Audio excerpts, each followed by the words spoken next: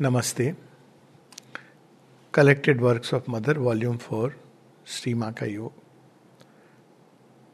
कई बार हम लोग शब्दों के जाल में फंस जाते हैं और श्रीमद् भगवद गीता, श्री अरविंद दोनों एक बात कहते हैं, शब्द ब्रह्म अतिवर्तते। तो अब एक स्क्रिप्चर का भी एक होती है स्पिरिट और एक होता है उसका फॉर्म। तो कई बार हम फॉर्म को ही एनालाइज करते हैं, शब्दों का भी बाहर का रूप देखते हैं, लेकिन किस आत्म भाव ने उस शब्द को प्रकट किया है। क्योंकि शब्द क्या होते हैं? किसी भाव को प्रकट करने के लिए होते हैं और हमको उस भाव को पकड़ने की चेष्टा करनी चाहिए। नहीं तो बहुत बार बहुत समस्याएं होती हैं, बहुत सारे हमारे रॉन्ग जजमेंट्स होते हैं। एक जगह माता जी बताती हैं कि ऐसे लोग हैं जो योग के पथ पर हैं, लेकिन वो ये नहीं जानते, वो ये नहीं कहते कि मैं योग, वो जानते भी नहीं कि वो योग के पथ पर है। और साथ में ये भी है कि बहुत से लोग ये सोचते हैं कि वो योग के पथ पर हैं, लेकिन उन्होंने योग के पथ पर अभी प्रवेश भी नहीं किया। फॉर एग्जाम्पल, अब एक पूर्व धारणा बना ली कि मैं आश्रम में आ गया तो मैं योग कर रहा हूं।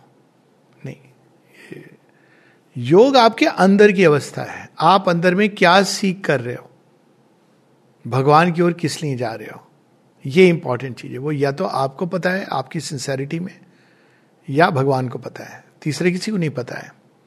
और वहीं ऐसे लोग हैं जो भगवान, ईश्वर ये सब नहीं कहते हैं, कहते नहीं मुझे सत्य खोजना है, I want to know the truth. सही बात है, चलो ठीक है, उनका पथ होगा, लंबा होगा, तर्क से जाएंगे, डजंट मैटर।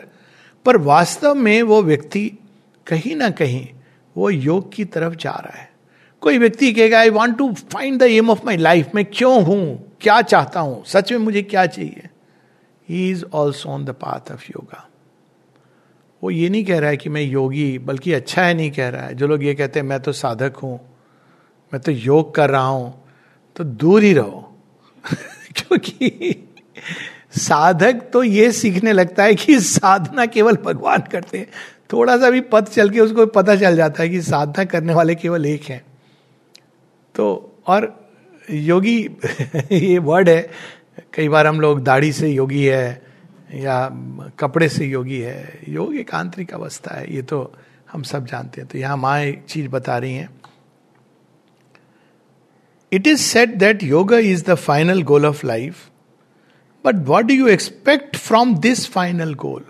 यानी आप क्या, आपके अंदर एस्पिरेशन क्या है? मां वहां पॉइंट कर रही हैं कि भाई आश्रम चले गए, क्यों गए? योग करने। कौन सा योग? इंटीग्रल योग। क्यों? मतलब आपकी एस्पिरेशन क्या है? क्योंकि उस रास्ते से आपको ले जाएंगे भगवान, आपकी aspiration. Some say it means to know oneself. कुछ कहते हैं मैं स्वयं को जानना चाहता हूं। That is the personal and individual aspect. व्यक्ति ये कह सकता है मैं स्वयं को जानना चाहता हूं। If it is pushed a little further, it means to be conscious of the truth of one's being. अब नो वन सेल्फ को अगर आप थोड़ा सा और एक कदम आगे ले जाएं कि मेरी हकीकत क्या है, मेरी सच्चाई क्या है, सच में मैं कौन हूं, तो आप प्रवेश कर रहे हैं एक द्वार से। Why are you born and what should you do? ये भी प्रश्न उठ सकते हैं कि मैंने जन्म क्यों लिया है और क्या प्रयोजन है मेरे जीवन का। ये सब आपको एंट्री पॉइंट्स हैं, एंट्री टिकट्स हैं। कुछ हैं टिकट जो सस्ते मिलते हैं, कुछ हैं जो आपको मेन गेट से ले जाते हैं। मेन गेट से divine for the sake of divine, लेकिन ये आप बोल के नहीं जा सकते हैं। पर ये भी टिकट हैं जो साइड की चेयर्स हैं, वो सब में आपको एंट्री मिल जाती है। And if it is pushed still further, you may become conscious of your relations with other human beings. And a little further yet, you may ask, what is the role, the aim of humanity in the world? अब क्या हो गया? आप और एक कदम आगे, आप मेरे जीवन, मेरा ट्रुथ क्या है, वहां से आगे आगे कि मनुष्य क्यों है, क्यों आया है इस पृथ्वी पर, उसका क्या लक्ष्य है, क्या प्रयोजन है इसका। And yet again, what is the condition of the earth from the psychological stand point. अब देखिए माँ धीरे धीरे विस्तार में ले जा रही है। अब ह्यूमैनिटी से आगे ले गई कि अर्थ पृथ्वी की अभी क्या कंडीशन है, ये क्यों है, इसका कोई निदान है, कोई हल है। देखिए ये बहुत आगे, जैसे बुद्ध है, ये जो अभिप्सा है ये तो एक बुद्ध की अभिप्सा है, या हम देखते हैं श्री अरविंद या श्री कृष्ण में कंडीशन ऑफ अर्थ, उस तक तो जाने वाले बिरले होते हैं, रेयर होते हैं कि ये संसार है, ये क्यों है। माता जी एक जगह लिखती हैं, this is the condition of the earth and it is not very bright, कहती माँ 1954 का उनका, पर कहती लेकिन एक चीज है जो हम सब कर सकते हैं, और वो चीज है कि हम एक कंसंट्रेशन एक टाइम स्पेस में बनाएं जिससे हम दिव्य ऊर्जाओं को स्थापित करें। बहुत सुंदर है उनका, this the condition of the earth it is not very bright, we can do it. और फिर वो कहती हैं 54 की, क्योंकि 56 आने वाला है, तो माँ कहती हैं कि और हमने द्वितीय विश्व युद्ध के समय ऐसा किया था ड्यूरिंग द ग्रेट वॉर, और उसी चीज को हम इसकी पुनरावृत्ति कर सकते हैं। तो ये देखिए योग का एक क्या स्टार्टिंग पॉइंट है। नहीं तो आमतौर पर लोग कहेंगे अर्थ की कंडीशन, ह्यूमैनिटी से हमको क्या लेना देना है। मैं तो ठीक है, वो भी एक एंट्री पॉइंट है, आपको गैलरी का एक टिकट मिल के आप अंदर आ गए। अब आप कितना आगे जाएंगे ये आपके ऊपर है। उसके आगे, what is the universe, what is its goal, its role, सृष्टि क्यों है। इसीलिए हमारे सारे जो स्क्रिप्चर्स हैं कहां से प्रारंभ करते हैं, आप उठा लीजिए, विष्णु पुराण उठाइए, ऋग्वेद उठाइए, शुरू में वो यही सब होगा डिस्क्रिप्शन। सृष्टि कैसे प्रारंभ हुई, क्योंकि सारी समस्या तो वहां से प्रारंभ हुई। समस्या हमारे बर्थ की तो बहुत बाद में है। Birth of the infinite, conscious self limitation क्यों है, क्यों ईश्वर ने स्वयं को लिमिट किया, ये ब्रह्मांड कैसे सृजन हुआ इसका। तो यही अपने आप में एक बहुत बड़ी खोज है। In this way you move from stage to stage and finally you see the problem in its totality. तब हम इसको हर लेवल पे एस्पेक्ट पे देख पाते हैं. You must see the thing, the experience behind the words. अब ये सब लोग ये नहीं कह रहे हैं कि हम योग कर रहे हैं. आप पूछोगे ऐसे रैंडम, कहते ये संसार क्यों है, हम ढूंढ रहे हैं. तो माँ कहती you must go behind the words. Here we speak of yoga, but elsewhere one would speak differently. Some would say, I am seeking my raison d'etre. मैं अपने जीवन का क्या प्रयोजन है, रीजन ऑफ माई एग्जिस्टेंस, यही ढूंढ रहा हूं. अलग अलग चीजें, वो ये नहीं कह रहे योग, लेकिन वो जाओ उसी तरफ रहे. खोज वही है उनकी. ऑफ कोर्स अधिकांश लोग तो बस खाओ पियो मौज करो, उनकी बात नहीं कर रही माँ. ये देखो एक प्रबुद्ध मन कैसे, अगेन वही स्टेज एक आती है जब आदमी खोजना शुरू करता है, संकेत मिलते हैं. ये जब माइंड के द्वार से हम योग की तरफ प्रवेश करते हैं. लेकिन एक दूसरा द्वार भी है, रिलीजन. एक ही द्वार है जिसमें हम प्रवेश करते हैं. और दूसरा द्वार माँ कहती हैं, those who have a religious bent will say I want to find the divine presence. अब वो भी ये नहीं कह रहे कि मैं योग कर रहा हूं, मैं भक्त हूं, नहीं कह रहे. भक्त वो नहीं है जो भजन कीर्तन करके खड़ताल बजा रहा है, हर संडे को चला जाता है चर्च में, या हर एकादशी के दिन व्रत कर लेता है, जाके महाकाल की भस्म आरती. अभी तो ये भी हो गया. अब कुछ लोग हैं अब रोज भेज देते हैं Lord Jagannath morning aarti, Lord Jagannath evening aarti. शुरू में तो मैंने औपचारिकतावश 2 नमस्ते कर दिए. अब वो आप ये रोज, ये कॉन्स्टेंटली तिरुपति बालाजी में आरती, इट्स ए रिलीजियस माइंड. लेकिन are you really seeking that? असल चीज ये है कि अगर हम डिवाइन प्रेजेंस को अंदर खोज रहे हैं, तब हम ये रिलीजन से योग की तरफ प्रवेश हो रहा है. अगर हम इससे संतुष्ट हैं कि हम चले गए मंदिर में, हमने घंटा बजा दिया, प्रणाम कर लिया, कुछ पैसे चढ़ा दिए, कुछ प्रसाद ले लिया, कुछ मन्नत डाल दी, तो we have not entered yoga. पर एक रिलीजियस द्वार है जहां हम ये कहते हैं कि ये जो कृष्ण जी वहां बैठे ना, ये अंदर में होने चाहिए. हम जब बाहर आए तो भी हम उस उपस्थिति को साथ लेके चले. उनको हमको मिलना है जो अविनाशी हैं, अच्युत हैं. तो वहां पर मां बता रही है ये एक आदमी कह सकता है. There are 50 ways of saying the thing, but it is the thing which is important. You must feel it in your head, in your heart, everywhere. और एक जगह माँ कहती हैं कि दो ही चीजें नेसेसरी हैं इस योग के लिए. एक, डू नॉट क्लिंग.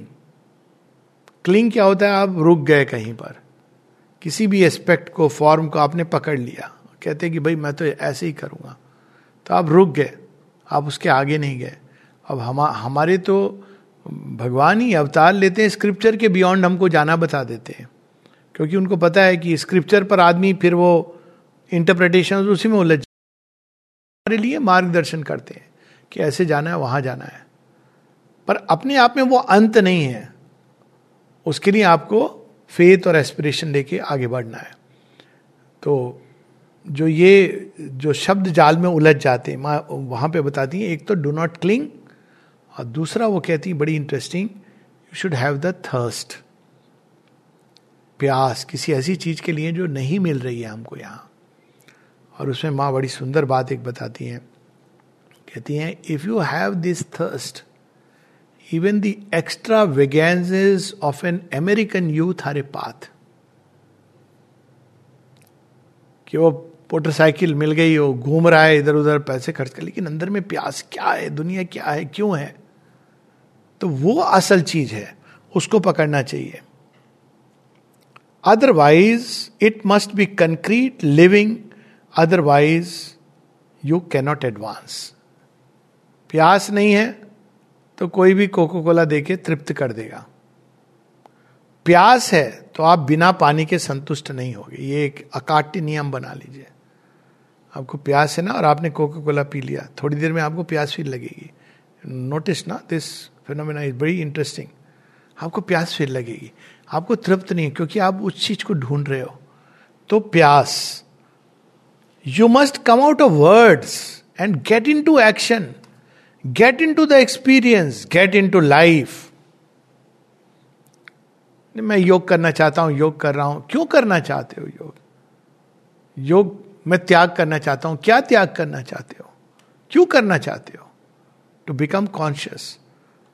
और फिर माँ एक बच्चे की तरफ मुड़ती हैं. देखिए बड़ी सुंदर सुंदर बातें हैं, ये मुझे बड़ी प्यारी सी लगती हैं. ये सारे छोटे छोटे एनेक्डोट्स हैं माँ की वाणी के. ये माँ की कन्वर्सेशन रिकॉर्डेड है, उसमें लिखा है ब्रैकेट में, mother turns to a child. एक बच्चे की तरफ मुड़ के फिर माँ कहती हैं, do you intend to do yoga? ये सब बताने के बाद, डू यू इंटेंड, सच में तुम चाहते हो योग करना? क्यों करना चाहते हो? हर जगह माँ कहती बिकम कॉन्शियस. आश्रम के कंटेक्स्ट में एक राइटिंग है, कहते तुम लोग बचपन से बड़े हो, तुम लोगों ने ये शब्द सुन लिए हैं. स्टूडेंट्स को बताती हैं, तुमने सुन लिया है साइकिक बीइंग, तुमने सुन लिया है सुपरामेंटल, ये सब तुमने सुना है, पर तुम्हारे लिए लिविंग रियलिटी नहीं है. फिर वो बताती हैं कि तुम एक चीज बताओ, आश्रम सरचार्ज्ड है ट्रेमेंडस वाइब्रेशन से नए जगत की. माँ बताती है, and that's so true, supramental vibrations के. क्या तुम लोग महसूस करते हो?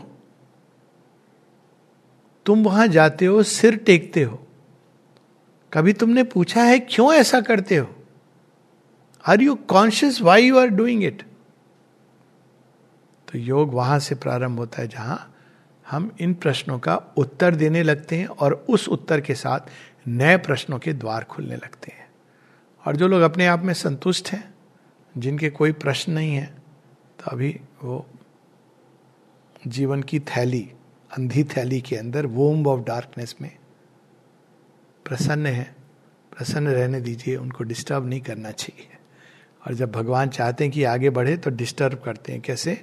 प्रश्न डाल करके, और उस प्रश्न से फिर आगे का द्वार खुलता है. जिसके जीवन में प्रश्न नहीं है वो मृत है, बहुत संतुष्ट है, उसको सब पता है. और खासकर क्योंकि बुक्स पढ़ ली है ना, तो बहुत बड़ी प्रॉब्लम होती है, या सुन लिया है इधर उधर से.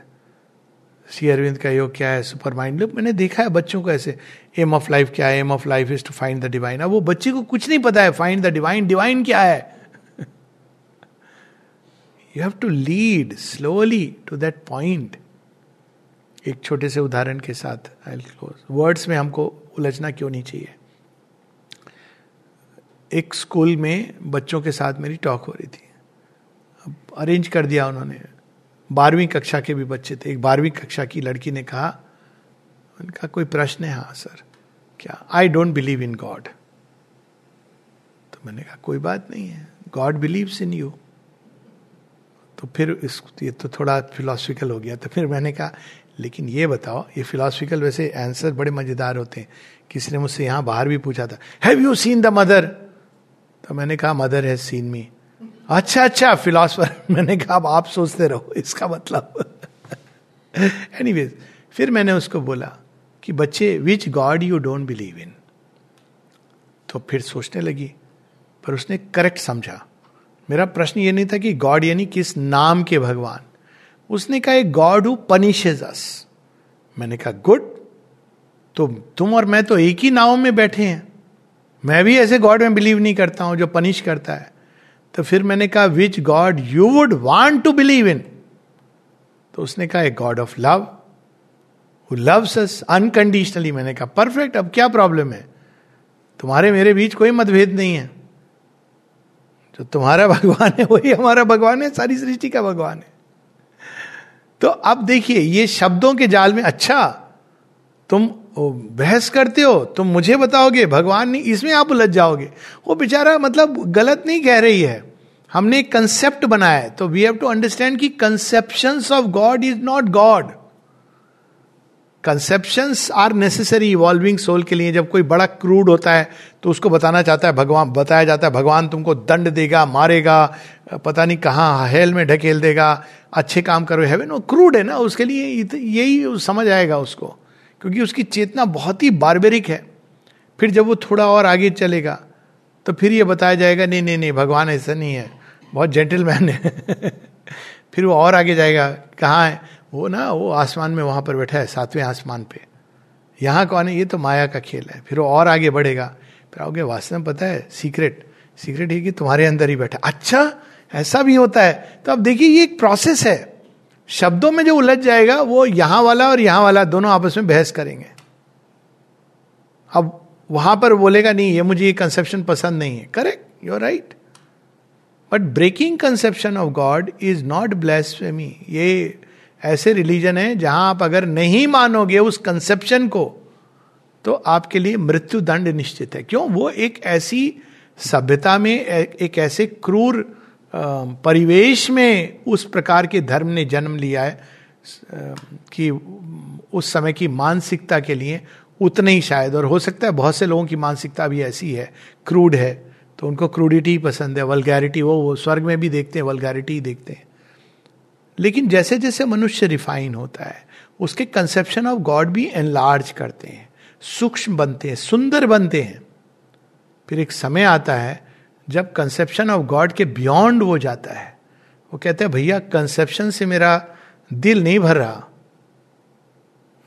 माधव वो वाला दिखाओ जो अंदर में बैठे हो, बहुत हो गया कंसेप्शन. तब भगवान कहते हैं अब तू सही रास्ते पे चल रहा है. So there are steps and stages through which we move, but we should always be ready. Conception में बंधना, शब्दों के जाल में बंध जाना, ये रुक जाना है. और जब शब्दों के परे, शब्दों की गहराई में जो उसके रियल अर्थ हैं, जो भाव हैं, वो रियल अर्थ मथनी करके नहीं मिलते हैं, वो आत्मदृष्टि से मिलेंगे. मथनी करके अच्छा रियल अर्थ मतलब संस्कृत में इसका ये अर्थ है, नो.